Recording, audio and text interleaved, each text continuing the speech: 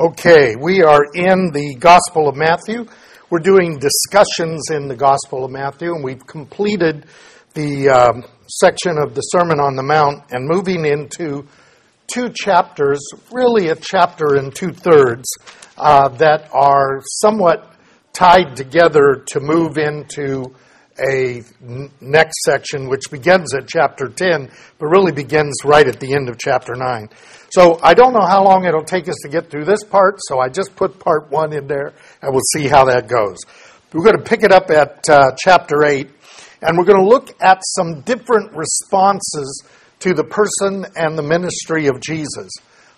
It's interesting how they contrast, so I'm hoping that we'll be able to take a look at that. So we begin with chapter 8, verse 1. When Jesus came down the mountain, large crowds followed him. And a leper came to him and bowed down before him and said, "Lord, if you are willing, you can make me clean." Jesus stretched out his hand and touched him, saying, "I am willing, be cleansed." And immediately the leprosy was cleansed. And Jesus said to him, "See that you tell no one, but go and show yourself to the priest and present the offering that Moses commanded as a testimony to them." I'm going to stop at this point and talk about this. This is the first one. This is clearly in the context of Jesus as the Messiah of Israel. The Messiah was going to come and restore all things. The Messiah was going to take away sickness, and he was going to take away evil, and he was going to take away all those things. And so we have this leper who, hearing the Beatitudes and knowing what's going on in the Sermon on the Mount, says to the Lord, "If you're willing, you can cleanse me." He knows who he is. And Jesus said, "I am willing," and he cleanses him. Now, you would think, if you grew up in a Christian context, well, that's good enough. If Jesus cleansed him, that's it. But Jesus says to him, "I want you to go show yourself to the priest." The Mosaic law said that when a leper was believed to be cleansed, he had to go and show himself to the priest. And they would examine him to see if he was in fact cleansed. And then he would give an offering, a thanksgiving offering, to the Lord in the context of that. And what Jesus says is, "My healing you is a fulfillment of the promises made in the covenant at Sinai, and you will give testimony to that." I think it's really important for us to understand that the commandments are not, in the new covenant, are not about the letter, but the spirit of the law, and the intent is the glorification of God. And so here becomes a testimony to the priests, because I can imagine at the time of Jesus, there are not a lot of lepers being cleansed. So most of the visual examination of the priests are, yes, you still have leprosy. Yes, you still have leprosy. But this guy is going to come to the priest and he's going to say, "You don't have leprosy. How did that happen?" Right? And he's going to talk about this Jesus who taught and then touched him and healed him. So this is clearly, within the house of Israel, a testimony of the coming of the Messiah and the glory of the Messiah. So we're going to stop there. You got it on? All right. So the question is this predominantly a physical healing or a spiritual? How would the people of Israel see that? I think at the time, what they see is, if you have this disease, you are unclean. It's highly contagious, and so they are to stay away. They have to yell unclean. So they are, in a sense, ostracized, having to live in leper colonies away from the people. For him to be able to be healed should indicate to them that something spiritual is going on. Okay? Because it simply isn't something that happened regularly. So I think, though, we get a greater understanding of the blindness that many of the leadership had to this having spiritual implications later when the lame man is healed, when Jesus says, your sins are forgiven, and they go crazy. So this is subtly there, but it's clearly there that something unique is going on that's not just about the physical healing of this one man, but a promise to the kingdom of Israel. So is this leprosy Hansen's disease, or is it something else? You will get scholars that argue both sides of that. The most recent research I've read, and about every 10 or 15 years there's a new discussion of this. The most recent one is saying, yes, this is the what we consider Hansen's disease. Now, there is other things that are under the guise of leprosy, like leprosy in the walls, that is more related to mold kind of things. So leprosy, for them, is a broad concept of anything that is permeating and destroying. But Hansen's disease would be included in that context. So we're going to move on. We're going? Okay. So the next one is Jesus entering, verse 5. Jesus entered Capernaum, and a centurion came to him, imploring him, and saying, Lord, my servant is lying paralyzed at home, fearfully tormented. Jesus said to him, I will come and heal him. And the centurion said, Lord, I'm not worthy for you to come under my roof, but just say the word, and my servant will be healed.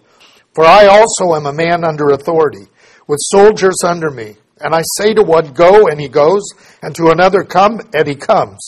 And to my slave, do this, and he does it. Now when Jesus heard this, he marveled and said to those who were following, truly I say to you, I have not found such great faith with anyone in Israel.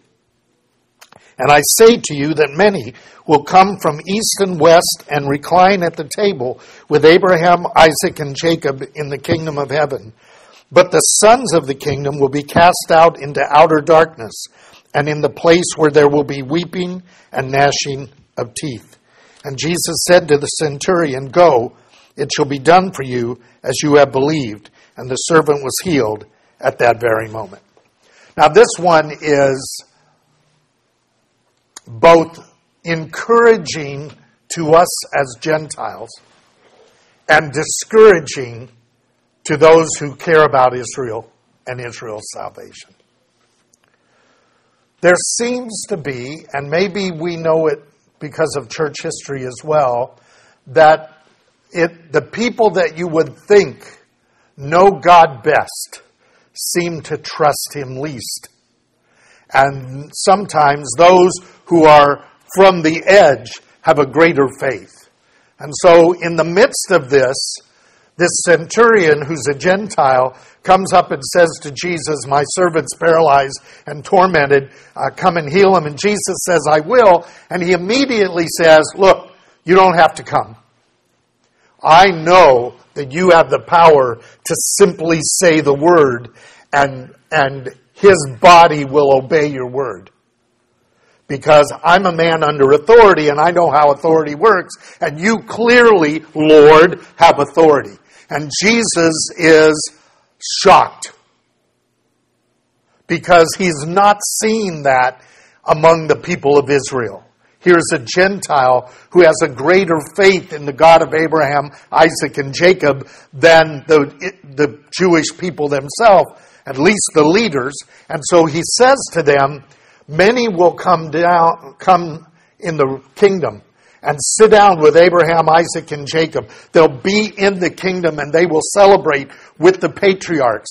But some of the leadership and some of those who should know better will be cast out. Not only cast out, will they not only dine, but they will be in Gehenna. They will be in the fires of hell, where there is weeping and wailing and gnashing of teeth.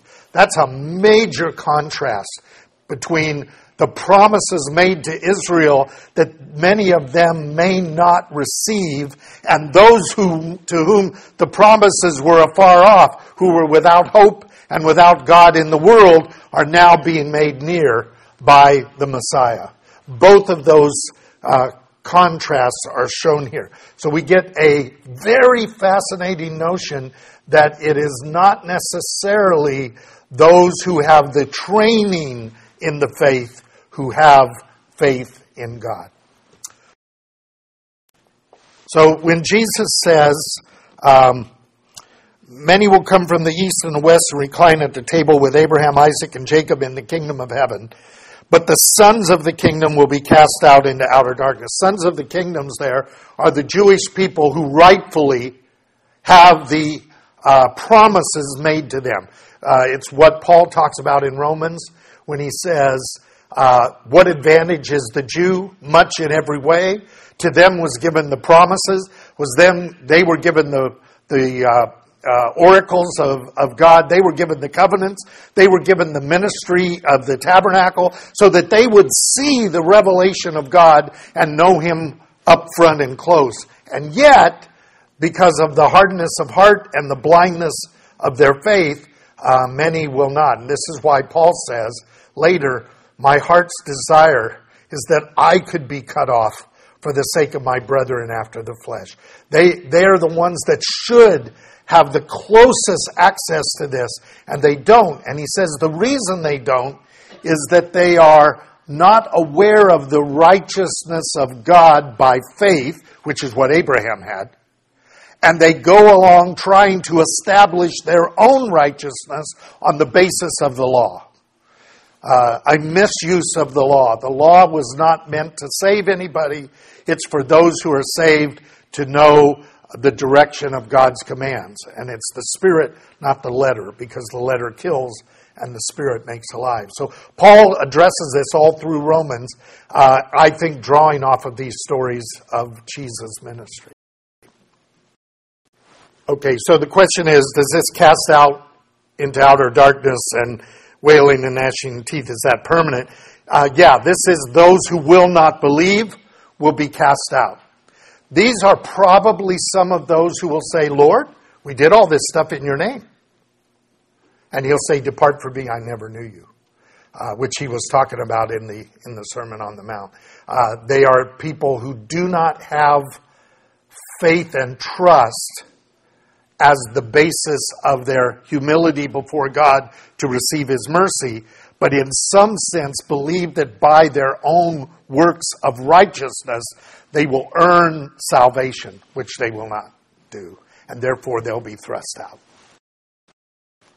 So the question is really about, so when does this happen? When is the casting out and when is the sitting down? He says that the sitting down with Abraham, Isaac, and Jacob is in the kingdom. So this is the time from the second coming, as we understand it. The Jews simply believed that when the Messiah came, He was going to establish the kingdom. He was going to raise the dead, and Abraham, Isaac, and Jacob, and the kingdom would be restored to the throne of David. The son of David would sit on it, and they would be the head of all nations. They didn't think about going to heaven. They thought about the kingdom of heaven coming to them. So that's what they're thinking. Jesus is talking about that. We understand that as happening when the Lord returns. He will raise the dead. He will establish the kingdom. Abraham, Isaac, and Jacob will be part of the resurrection. And there will be a celebration of all that God has promised. And Paul tells us that the Gentiles are fellow heirs of those promises. So we will be able to do that. But there are some, now not all Gentiles are going to be in there, right? And there are some who are Jewish and believe that they are entitled to that who will not receive it because they are not receiving it by grace through faith, but by works and self-righteousness. The question here is, the centurion in some sense has greater faith than Martha, who when her brother dies, she says, Lord, if you'd been here, my brother would not have died. A little bit in Martha's defense. I agree generally, you're right about that. A little bit in Martha's defense, when you're up against the loss of immediate relative, and in this case, the head of the household, we all have that tendency of, God, if you had really been here, this wouldn't have happened. Now the truth is, if Jesus had been there, it still would have happened.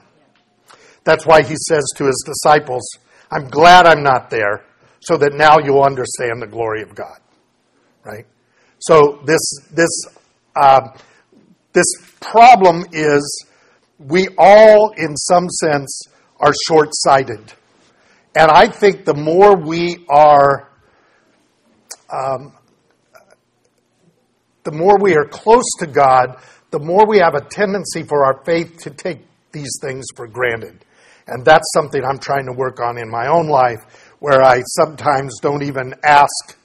You know, the scripture says you have not because you don't ask. And you ask and you don't receive because you ask amiss. I think I'm probably really good at not asking when I should and asking amiss when I ask. So I'm kind of, that's part of my current struggle, particularly in regard to the fact that it appears that wherever God was sending his servants, there was some manifestation of the kingdom, and the manifestations of the kingdom always seem to include healings and miracles in some sense. Now, I'm not suggesting that those should happen daily.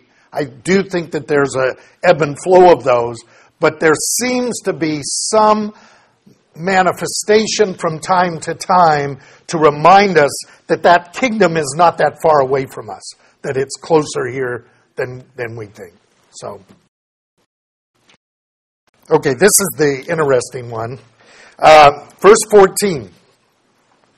Now we've got a real strong one that just happened, right? The leper and a testimony to the leadership of Israel through the priests. And then we have the Gentile who amazes Jesus with his faith. And then we have this one. When Jesus came into Peter's house, remember he's in Capernaum, he saw his mother-in-law lying sick in bed with a fever. He touched her hand, and the fever left her, and she got up and waited on him. When evening came, they brought to him many who were demon-possessed, and he cast out spirits with a word and healed all who were ill. This was to fulfill what was spoken through Isaiah the prophet. He himself took our infirmities and carried away our diseases. Now,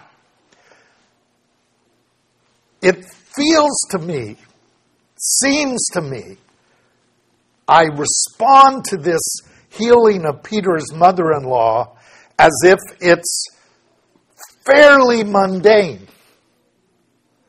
The leper is cast away from people. The paralyzed servant can do nothing and is tormented in his paralysis and pain. Those are big deals. Peter's mother-in-law has a fever. Now, we've had fevers, and fevers are not good, and she's incapacitated by the fever. But the text we have says nothing about anything other than Jesus sees she has it, and he takes care of it, and she gets up immediately and starts serving him. And then people start, the stories are around, so they start bringing everybody, right? And Matthew tells us that Jesus is pretty much healing everybody, the terribly ill and the somewhat mundane illnesses. And then he tells us why. This was to fulfill what was spoken through Isaiah the prophet. He took our infirmities and carried our diseases. We see here in Matthew's understanding that Jesus' ministry of healing, his ministry of healing in all circumstances, because there's plenty of places where the scripture says he healed everybody who came to him. I mean, this is an amazing thing. That's why they think the kingdom is about to happen right now.